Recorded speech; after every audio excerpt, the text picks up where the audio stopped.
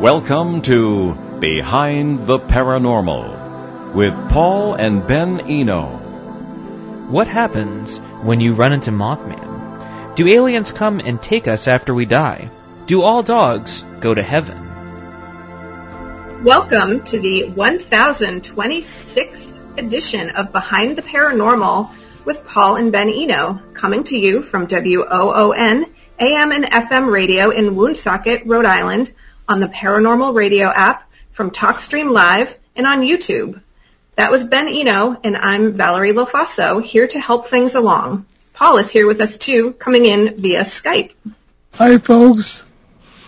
Well, it is open lines today, so everybody knows what that means. We take a bunch of questions, and we do our best to answer those questions, and sometimes, more often than not, they are open-ended, but we do the best that we can, and so I guess we'll hop right into it. And we'll start with one from our local listening area here in the beautiful Woonsocket, Rhode Island. And we'll start with that. This is Laura writing to us.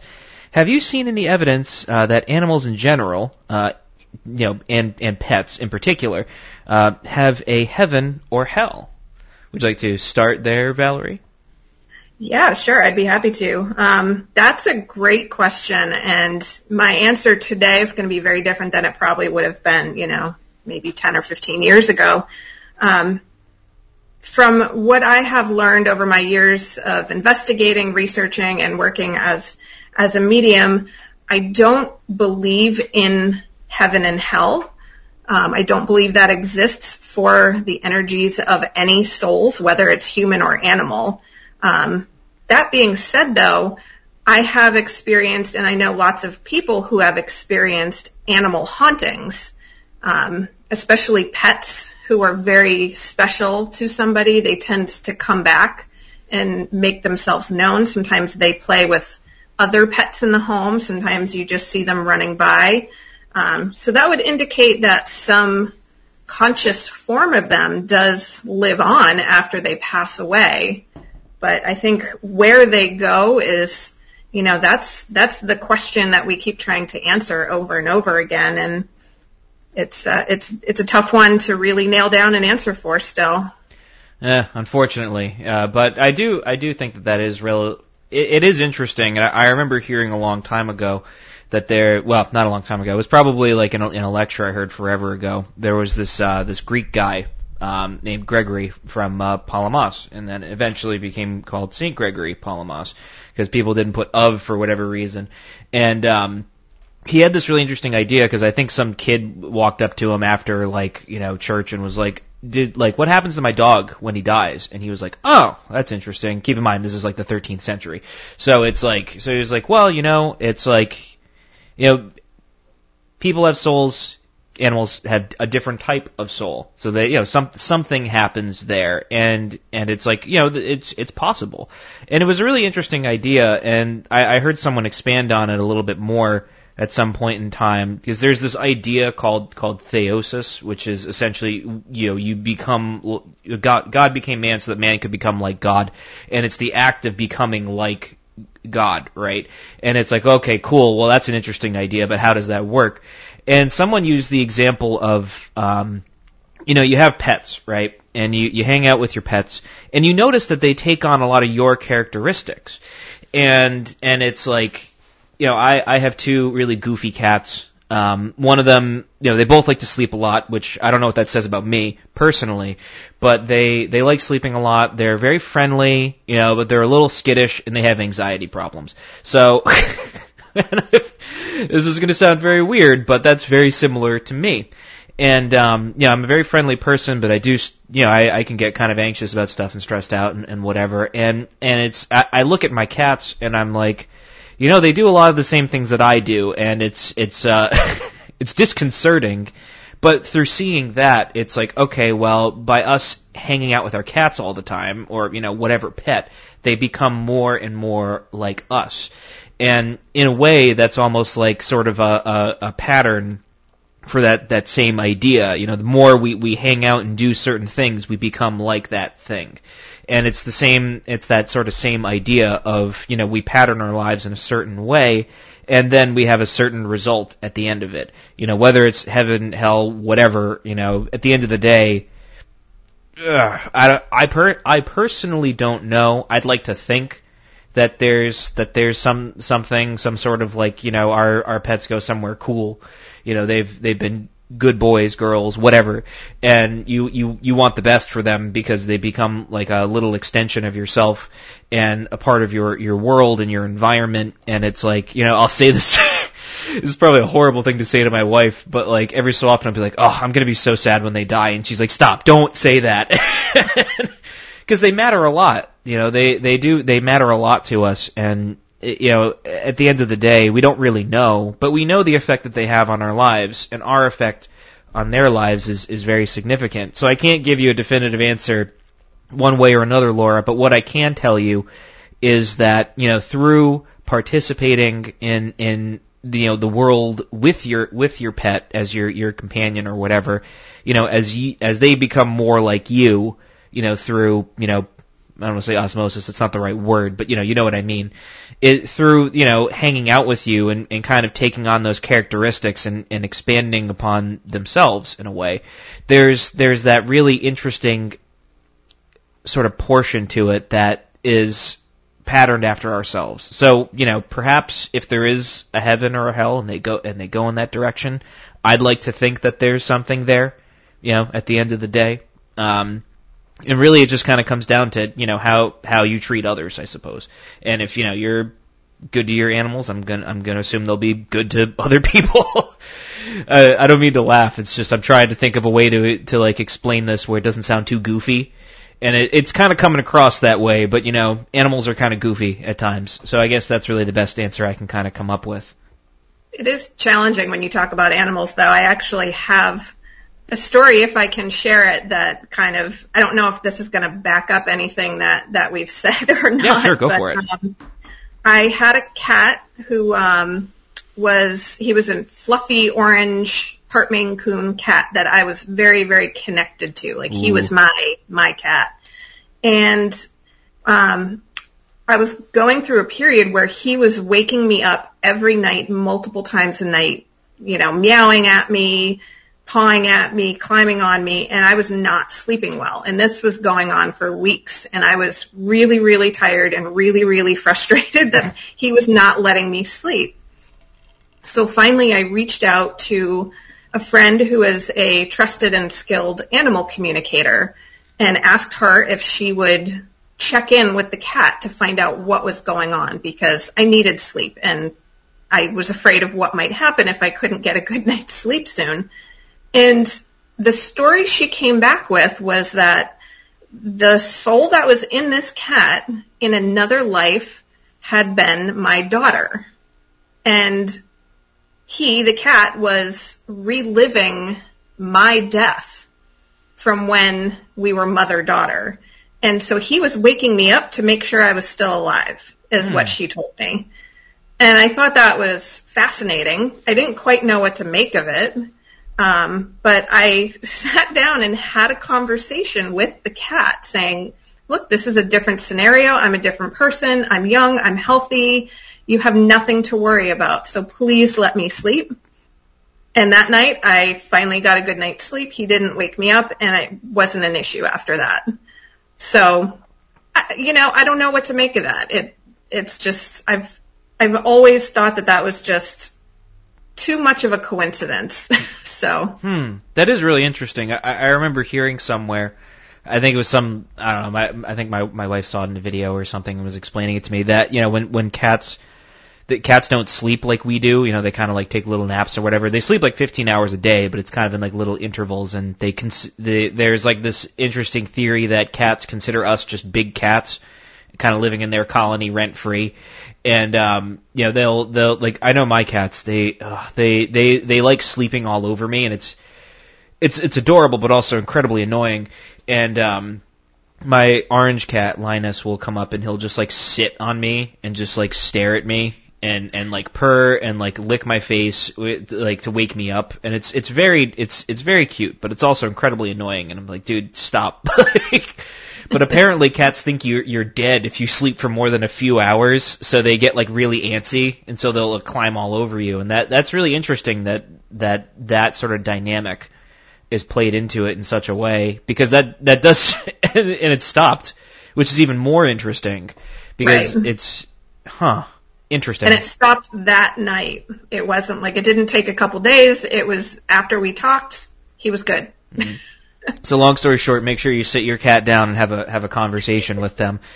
Exactly. Tell them what you want. Exactly. Let them know your expectations. It's just like any relationship. You gotta lay out the expectations, and in this case, it's just I need sleep, which is not too different from some other relationships. Anyway, we can move on to something completely different. And this is from Linda in Dallas, New Mexico, writing to us.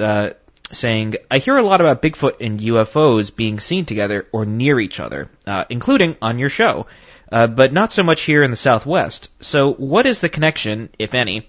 Is Bigfoot an alien, a ghost, or are aliens giant, hairy, and smelly? Or are they close but no cigar? So what do you think, Val?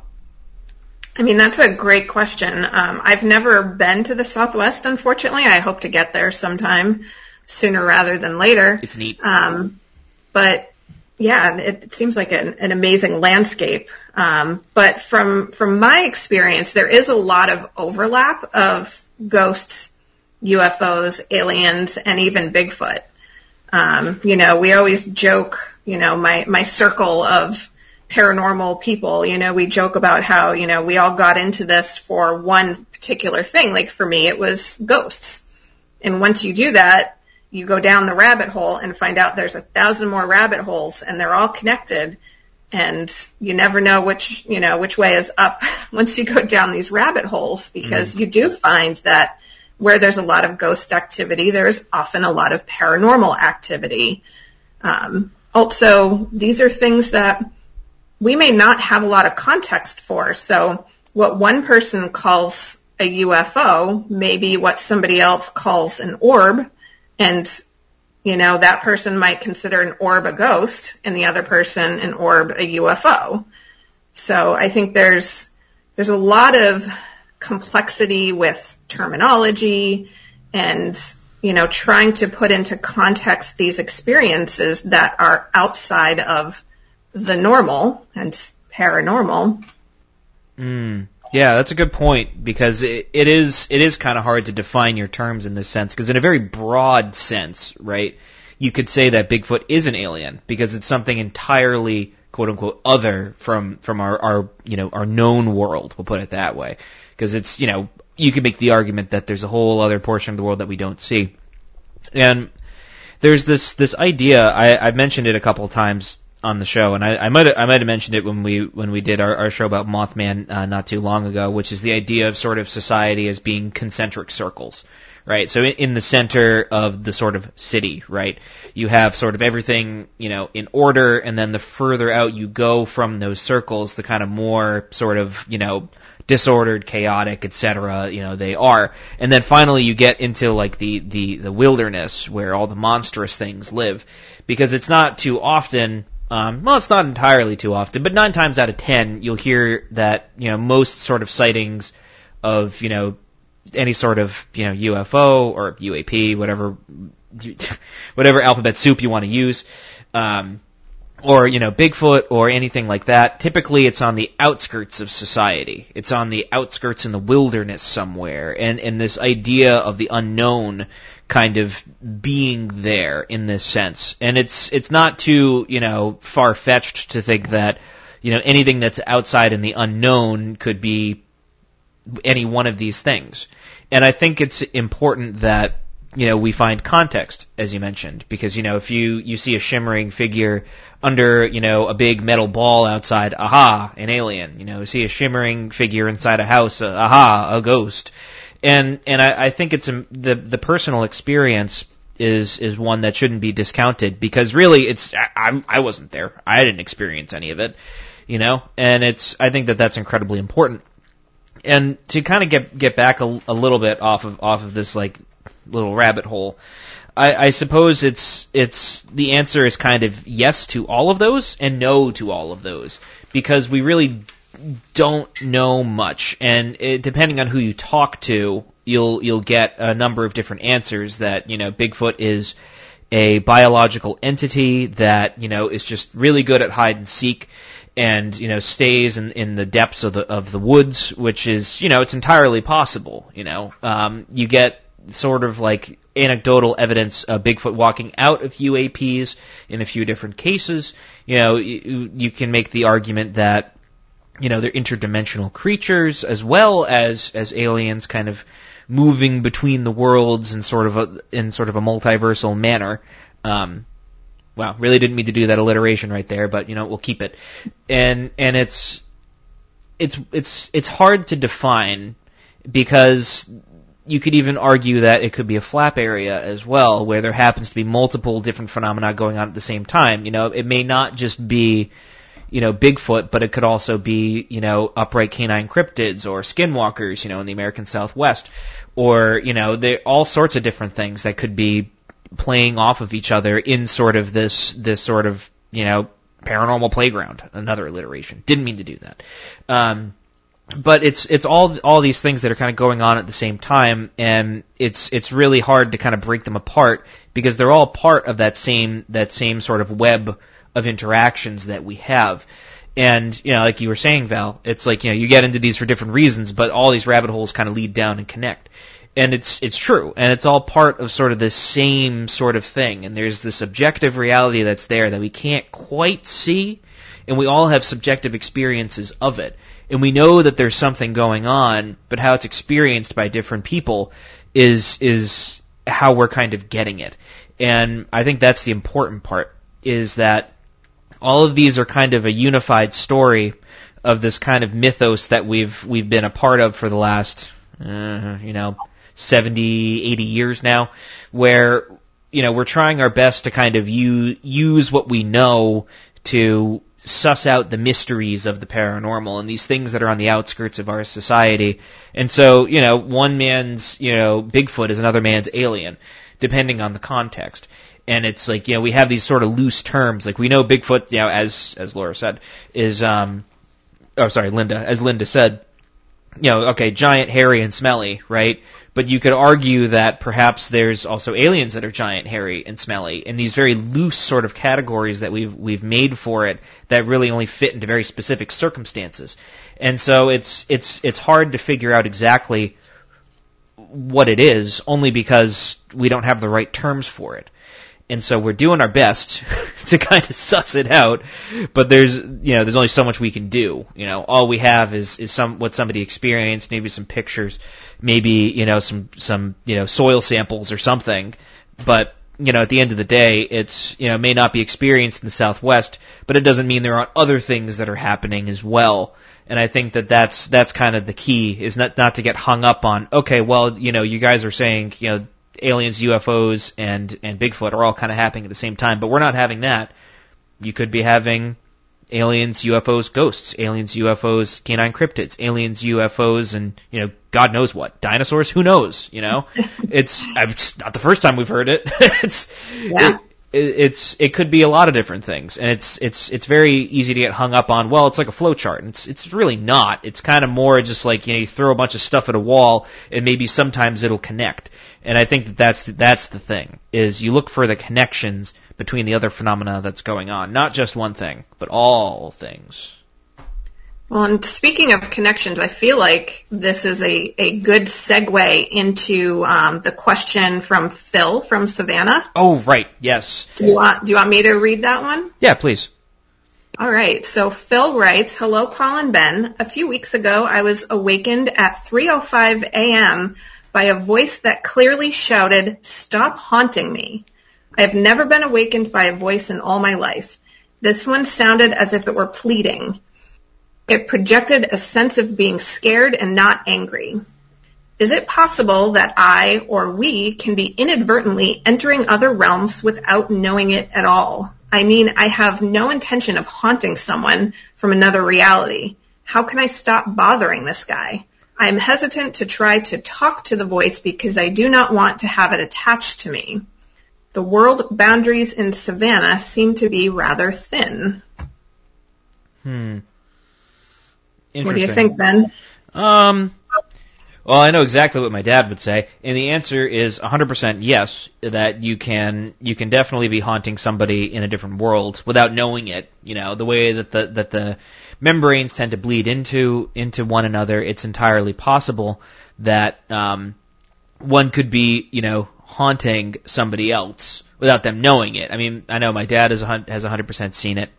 I'm vaguely familiar with it. I think it's an interesting concept. But the other side of the coin is, you know, you can't really take it at face value either, because it could be something trying to trick you. It could be something else, you know, something that's trying to engage you and get you thinking about something. Because, yeah, certain things have happened to me where I can kind of point out that, you know, I don't want to say it's isolated. I think it's entirely possible that it could be, you know, a parasite or something negative trying to, you know, get your attention and get you involved and try and take advantage of you and lower your guard, et cetera, et cetera. Or it could be some poor soul that you happen to be haunting inadvertently. You know, that's kind of the thing. We have to kind of keep a level head when it comes to this and not kind of take it at face value, because there should be some sort of discernment in the way in which you approach this. So, I mean, if the feeling is there that, you know, perhaps it is pleading, it's not trying to trick you, you know, maybe the course of action is to just kind of, you know, meditate and project a sort of peace or try and find ways to, you know, sort of relax the environment depending on your spiritual persuasion. If you like saging, smudging, etc., maybe that's an idea. But personally, I personally wouldn't engage with it. That's just my opinion, only because, you know, I don't trust things as far as I can throw them, because it's you can fall into traps. And I think that's, you know, that's kind of my 2 cents on it. What do you think, Val? You know, the sticking point for me in this question is that he was sound asleep and the voice, you know, yelled to stop haunting me. So what would he have, like, how is him laying in bed disturbing somebody? Oh yeah, good point. You know, I had an experience in a house. It was just myself and a man. And I got up in the middle of the night, shut the bathroom door, and heard a female voice say, hello, very clearly. And, you know, in that case, I felt like I was disturbing somebody in another realm where, you know, the wall between us was just thin that night, and they heard a door shut and were startled by it. You know, but I was actively up and doing something. So this begs the question, what was he doing, if anything, to disturb this person? Or was it, as you said, something else trying to trick him?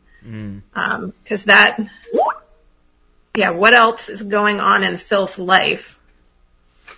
That's a great point. What else is going on in his life that could affect this? That's a is a point, great Dad. question from Paul. Yeah. You know, is he projecting himself out of his body when he sleeps and he doesn't know it, and he is walking around in another realm? If that is something that he's doing, and it can be done inadvertently, but he can, you know, when he gets into bed at night, you know, put a sort of protective, energetic bubble around himself and ask, you know, that he, you know, if I was him, say, you know, please let me stay in my body tonight. I do not want to travel to other realms tonight. You know, put up a boundary, and have the strong intention, because intention is everything when it comes to this sort of thing. But yeah, that's an interesting scenario that he experienced. It is, and I can imagine that that's a little disconcerting, especially if you're, again, trying to sleep. I think that's sort of the unconscious theme of the show is sleep. Seems that way. Aha, I made a funny too. But on that note, it is time for our mid-show break, where we will definitely not be asleep. So we'll be right back on Behind the Paranormal with Paul and Ben Eno with our wonderful guest co-host Valerie Lofaso. We'll be right back. When you're thinking about a place to go out to eat with your family or the whole gang, or maybe something quieter for just the two of you, head over to ON Radio's website, OneSocketRadio.com, and click on the restaurant guide. This gives you a listing of the best restaurants in the area. You can take a look at menus and possibly even make reservations. This is a great resource to see a bunch of restaurants all in one place. Remember, it's OneSocketRadio.com and click on Restaurant Guide. And if you own a restaurant that's not already listed, call WOON Radio at 401-762-1240 for information on how your restaurant can be on the Restaurant Guide. Call Joe at 401-762-1240. You can depend on us for public service, ON Radio. You're listening to Behind the Paranormal with Paul and Ben Eno and our wonderful guest co-host, Valerie Lofaso. And we are taking listener questions on an open line show today here in Rhode Island's beautiful Blackstone River Valley. And we were just talking about Phil from Savannah, our loyal listener, who always sends in wonderful questions, and his kind of disconcerting experience with being awoken in the night by someone saying, please stop haunting me, which, the poor guy, I am so sorry, Phil, that is not fun. And now it dawns on me that, I wonder if this is an isolated incident or if stuff like this has happened in the past. I would be curious to know if there were other things going on as well, if there was any other sort of activity in your home, or, as my dad said, over Skype chat there, that, if there's anything else going on in your life that's affecting things. I think that, that's definitely sort of next steps is, okay, well, what else is going on? Good point, Dad. My dad just said, might not have been meant for him either. So it might not have been meant for you. Who knows, but keep us updated. That is something incredibly interesting that I think would definitely be on par with, the sort of the Savannah environment. And this kind of leads perfectly into our next question from Carrie, in Red Oak, Texas. Wow, a lot of great segues today. Who writes, I have heard you say you should not try to communicate with ghosts or other entities, but what happens if they try to communicate with you? Do you ignore them, or what? What do you think, Valerie? I think it's definitely a personal preference. I would say if you are going to respond, do so very, very carefully. Bottom line is we don't know what these things are. We do know that there are harmful things out there that are trying to trick you and maybe don't have the best of intentions. Friend of all of ours, Andy Kitt, used to give this analogy a lot that, whenever you do any type of spirit communication or what you think is spirit communication, it's like being in the middle of New York City, opening up your window and shouting, hey, who wants to come talk to me? Who do you think is going to respond, the normal people or the weird people? Yeah, right. That's a good point. So you have to be cautious. As speaking as a medium, I am still very cautious about what and who I am connecting with. I ask a lot of questions. I do have trusted spirit guides that I work with to help me with discernment, but there are things out there that are trying to trick us. And so communication should be done carefully, and responses should be taken, if you get any, with a big grain of salt. Yeah, I'm kind of in the same boat. When I was mentoring with my old mentor, who was Aztec shaman, his whole thing was, I'm going to paraphrase, and I'm probably going to do it very badly, but his sort of general overall sort of lesson that he taught me about anything that sort of comes from another place is you have to be really careful with how you interpret things. That's like the big thing is interpretation, and I really took that to heart, because discernment is a skill not a lot of people have nowadays, and it's incredibly important, because you have to really mull over sort of what you're getting, much as one kind of has to keep an eye on your thoughts and how you're feeling and things going on, and kind of being aware of yourself. You kind of have to be aware of how you're processing stuff. And I personally think that it's I think it takes a lot of training and discipline to be able to kind of, pick apart messages, because sometimes it can lead to some real bad places. If you have this whole thing where, a great cosmic entity is taking interest in me, and that's really cool, and I'm like the chosen one, and it can like really like, you can really throw you in some real weird directions, and it does not go doesn't go great a lot of the time. It can lead you down some real dark paths, and it's important to kind of keep an eye on yourself. And I think the best part, the best defense is to kind of know yourself and know, what you can be tricked by, and, be careful of any sort of messages you receive, if you receive anything at all. My sort of thing is, if you have no training in this whatsoever, going out and grabbing yourself, a ghost box or something and running out to your nearest graveyard is probably not the best thing that you should do, because that's probably, not a great idea, because I kind of agree with Andy that it's just not great. And so I'm very reticent to tell anybody, yeah, go ahead and communicate with them. I mean, even with like Phil that we were just talking to, I was like, I wouldn't. It's like, take stock of everything else that's going on around you before you even do anything else, because that's the important thing, is understanding yourself and what's around you. And before, Valerie, I trust you, but I don't trust some random person who, is, someone's talking to me in the night, right before I fall asleep, and they're saying that you're saying all these things, and it's like, I don't know, I wouldn't trust it. Because it's, you have to really kind of be careful with the messages that you receive. And you have no clue who you're talking to. That's why I'm not a huge fan of Ouija boards. Because it's like, you don't know who you're talking to. They can tell you all sorts of stuff. Doesn't necessarily mean it's true. And if they do, and if it does happen to be true, can you trust it? And 9 times out of 10 you can't. Because that can, again, lead to some very, very dark places. So that's that's all I have to say about that. It's very Forrest Gump of me. But that's all I have to say about that. And that kind of leads us, again, perfectly, into the next question, which is Carl from Worcester, Massachusetts, not too far from here. And Carl writes, your whole idea about parasites and other supernatural critters. We'll get there when we get there, Dad. Anyway, Carl writes to us, your whole idea about parasites and other supernatural critters is really cool. Thank you. It's not really cool, but thank you. It's kind of terrifying. If these are not really spirits, or at least not completely, can they and do they die?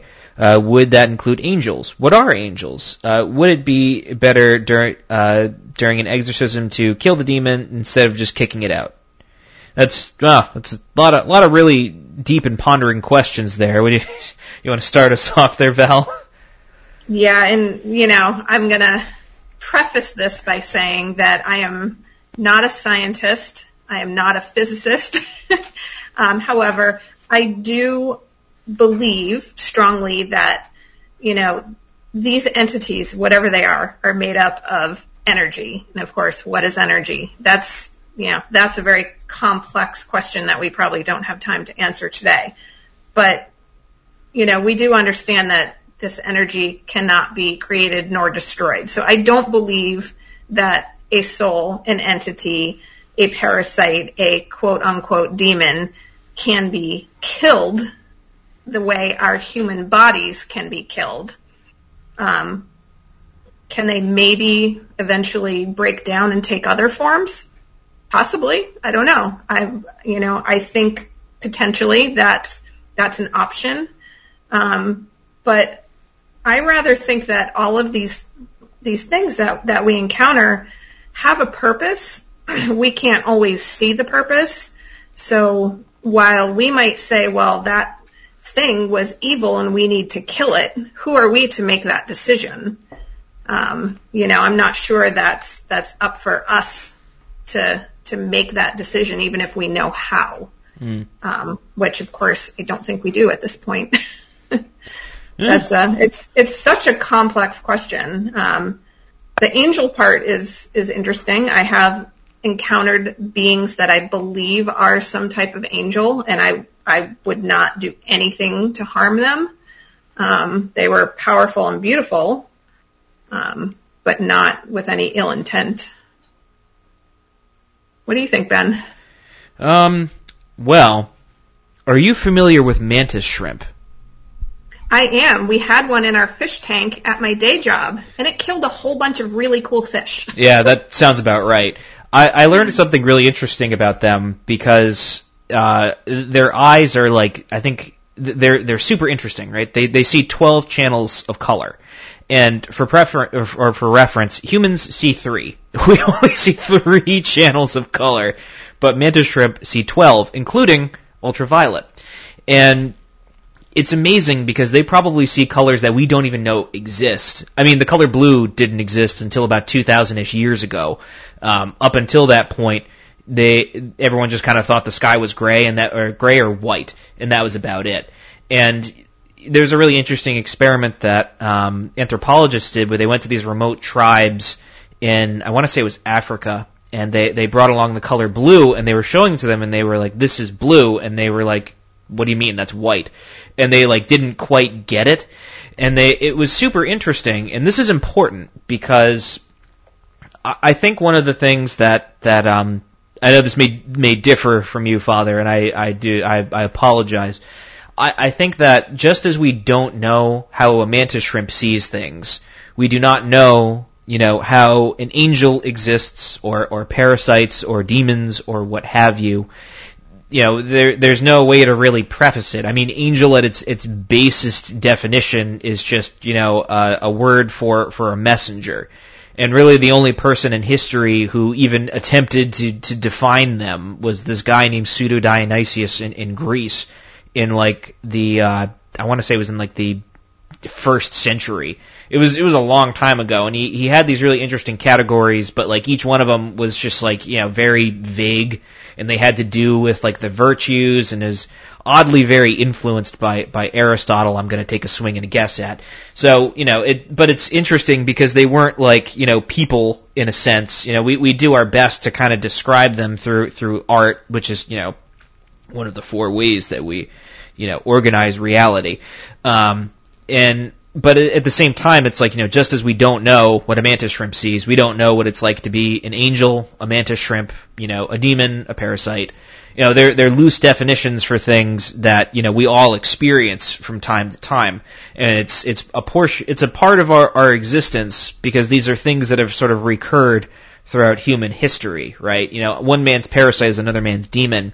And how it's approached, I don't really know if there's a way to destroy them. I don't, not that I know of, because again, I'm just a human. I don't know what it's like to be an angel or a demon.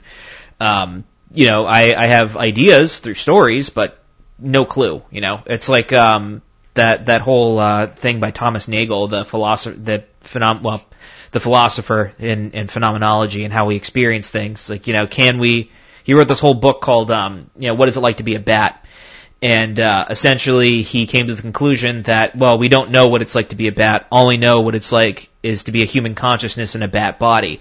And so, we can do the bat things like fly around, use echolocation, but we don't know what it's like to be a bat. We just know how to be a human in a bat body. And it's like, oh, cool, I'm a bat. And it's like, well, I'm pretty sure bats don't think that. They probably just and that's really it. And eat bugs and sleep during the day. That's really all we know about them. Well, we know more than that, but the base level is, this is we don't know what it's like to be them. So I think that's a very important thing is, to recognize A, how little we know, and B, how little we can probably know. All we know is what we've experienced of them. And, personally speaking, my experiences are a little bit more subtle in a way, at least recently.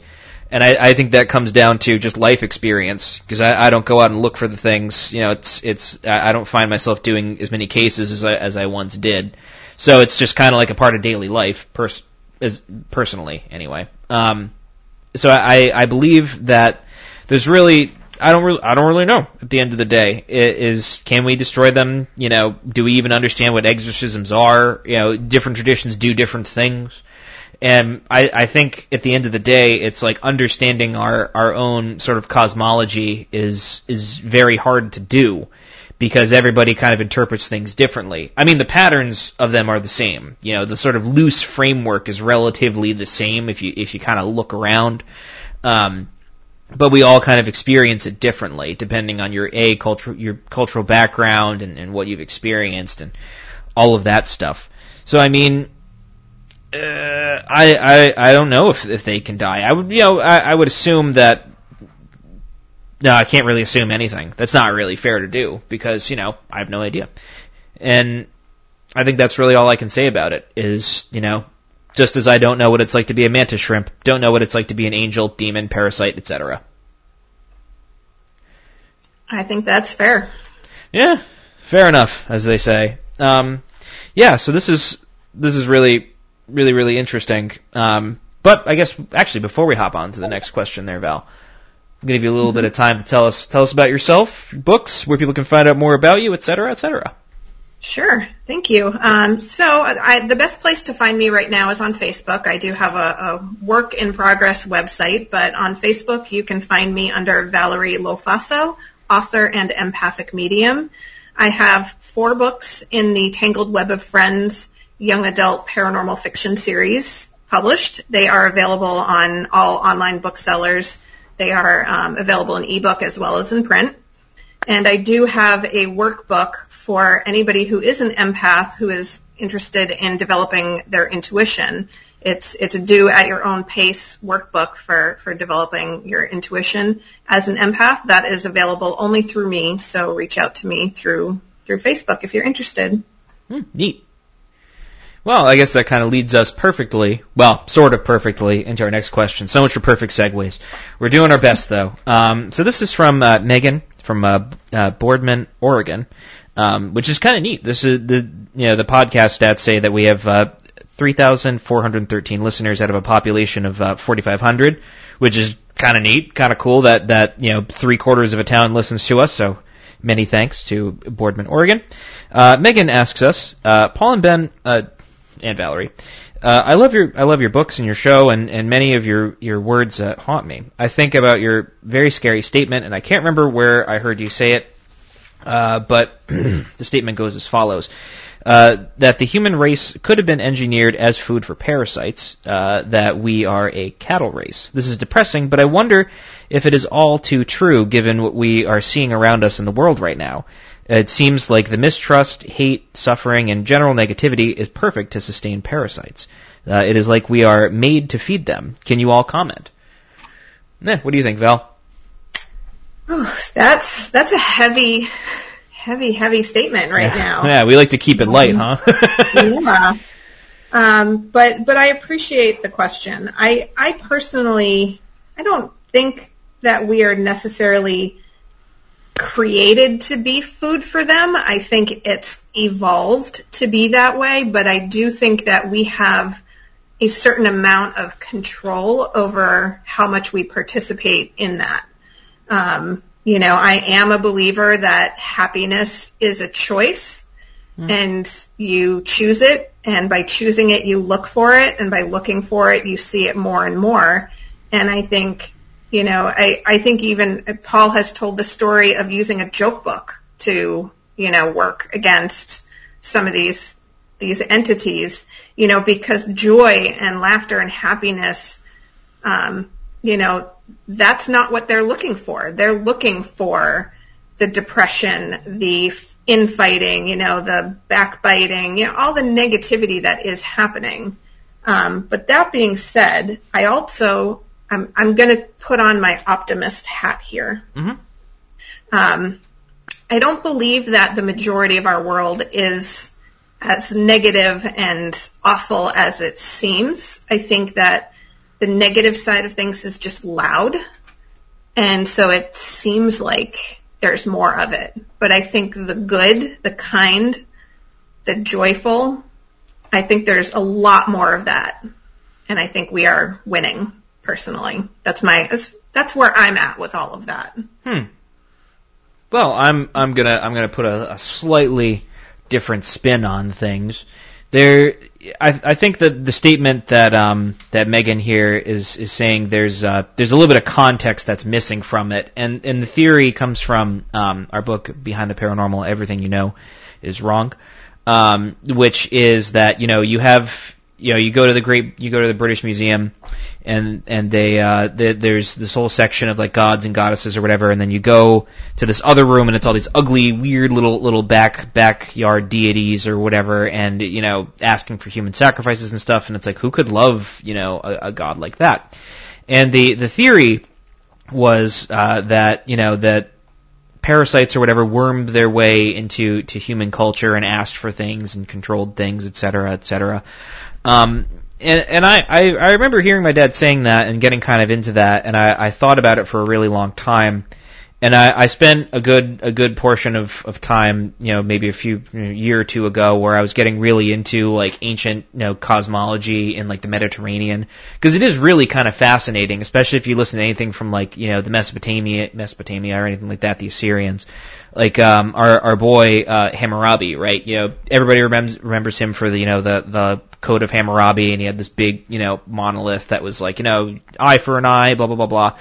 And, it was like a huge deal. But the thing about Hammurabi is that, he's mentioned in a couple of other historical texts up to and including, the Old Testament. And he essentially, there's this whole other thing going on behind it where there were these sort of entities called the Anunnaki that supposedly came up from the ocean, and they were these fish-headed people, very Lovecraftian, that kind of gave him advice, and were like, yeah, you should do X, Y, and Z, and we'll give you great power, and all of that stuff. And he was like, okay, sick. And so he went off and was trying to conquer a bunch of things, and ended up getting, getting kicked out of, wherever he was later on in time. But this isn't the only time that we hear stories of this, the gods coming down and messing with people, or like, appearing and doing certain things.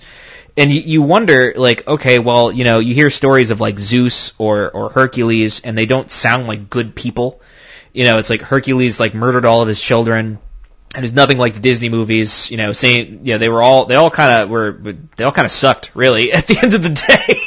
And you wonder, because you're like, wow, how did people get into this? And you think about it, and it's like, well, what did we have to gain from it? And the idea was that, and I heard this in a really fascinating lecture series that was talking about, why did they have statues of gods and goddesses? And there was this ritual that was done that was called the opening of the nostrils. And it was pretty much universal throughout most Mediterranean cultures. And you could see it in a lot of other places as well, where essentially, they did this ritual where they would burn certain things around these statues. And the idea was that they would catch these spirits and they would inhabit the statue. And so they would then, once they captured said spirit, right, they would then have to take care of the statue, clothe it, feed it. And, it's like, well, how would you feed that? And that's what the burning of like food and stuff was for, cakes and all that. Because the idea was that, if you're wandering around the desert and you encounter some cosmic entity and you don't want to die, you offer it food. And the idea was that they ate through smoke. That was like the whole thing, which sounds dumb, but if you think about it, why do we smudge? Why, like, what's the point of burning incense? It's like, it's still there, but, it's like, okay, well, they must have been like crazy, or they were just seeing weather and stuff, and it's like, well, no, what did they get out of it by doing all these things? They got control. And that was the thing, because heroes back in the day were not heroes because they were good people. They were heroes because they exerted control over the world. So guys like Gilgamesh or, Julius Caesar, it's like they weren't considered, heroes because they were good guys. They were heroes because they, exerted their control over the world. And that's really important, because I'm getting back to your question here, Megan, because it sounds like I'm veering way off course. I would say that as much as it is that I wouldn't say that we were engineered for it per se, I would say that there's a temptation for us to do that in exchange for something. and the exchange is a promise of power, right? And it's like, we experience this on a day-to-day basis, and, you can arguably call it your conscience, which is like, okay, well, I could be a nice guy and let this guy go in traffic, or I could just kind of say, no, and just keep going forward. And, it's little decisions like that where you're like, oh, well, that's just a moral conundrum. It doesn't really matter. And it's like, no, you're exerting control over your world, which we all want to do. Deep down, we're trying to control what little bits of reality we can.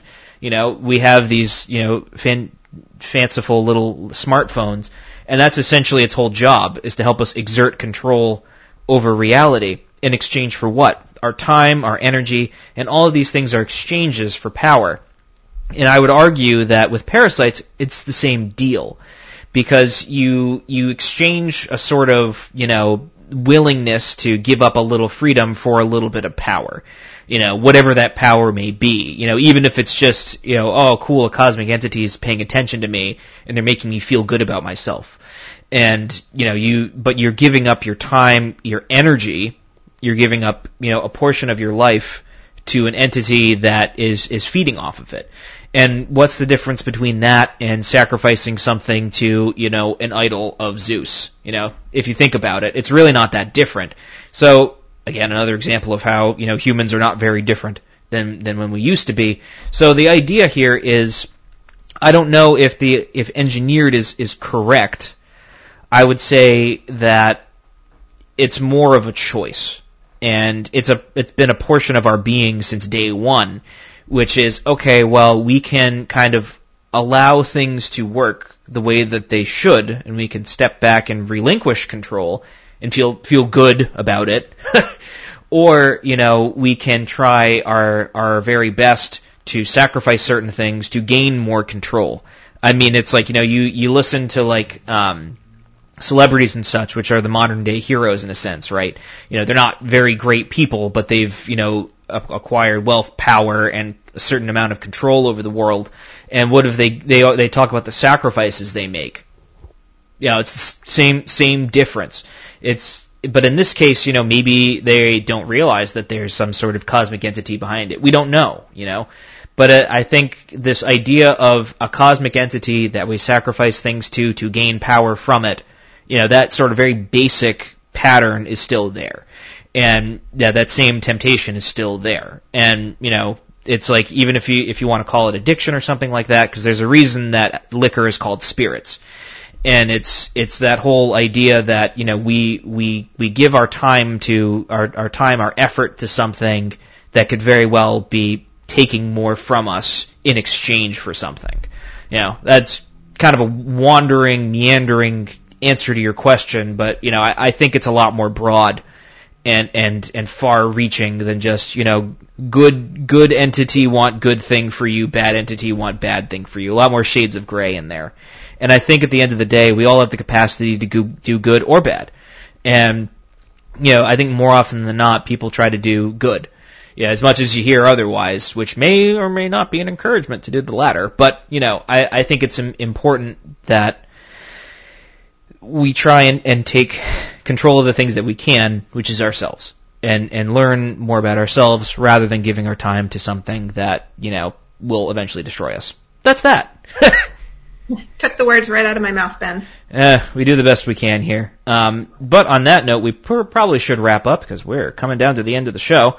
So there are a number of great books by our friend Nick Redfern for sale temporarily at dowsersouthwest.com/Greater New England UFO Festival, Greater New England UFO Conference. And that's at our website, behindtheparanormal.com. And you can visit that very website, behindtheparanormal.com, where you can find nearly 1,200 hours of regular shows and special broadcasts since 2008 from CBS Radio, Achieve Radio, and here on WOON AM and FM. Also hear many of these broadcasts on the major podcast platforms, including iTunes, Apple Podcasts, and YouTube. Well, on Christmas Eve and New Year's Eve, we'll rebroadcast one of two of the Rendlesham Forest case, A New Look with Gary Hesseltine, and we're just about out of time. That was Valerie Lofaso, my dad, and myself. Thanks for joining us on our great cosmic journey, and we'll see you next time on Behind the Paranormal. Return to this radio frequency 167 hours from now for another edition of Behind the Paranormal.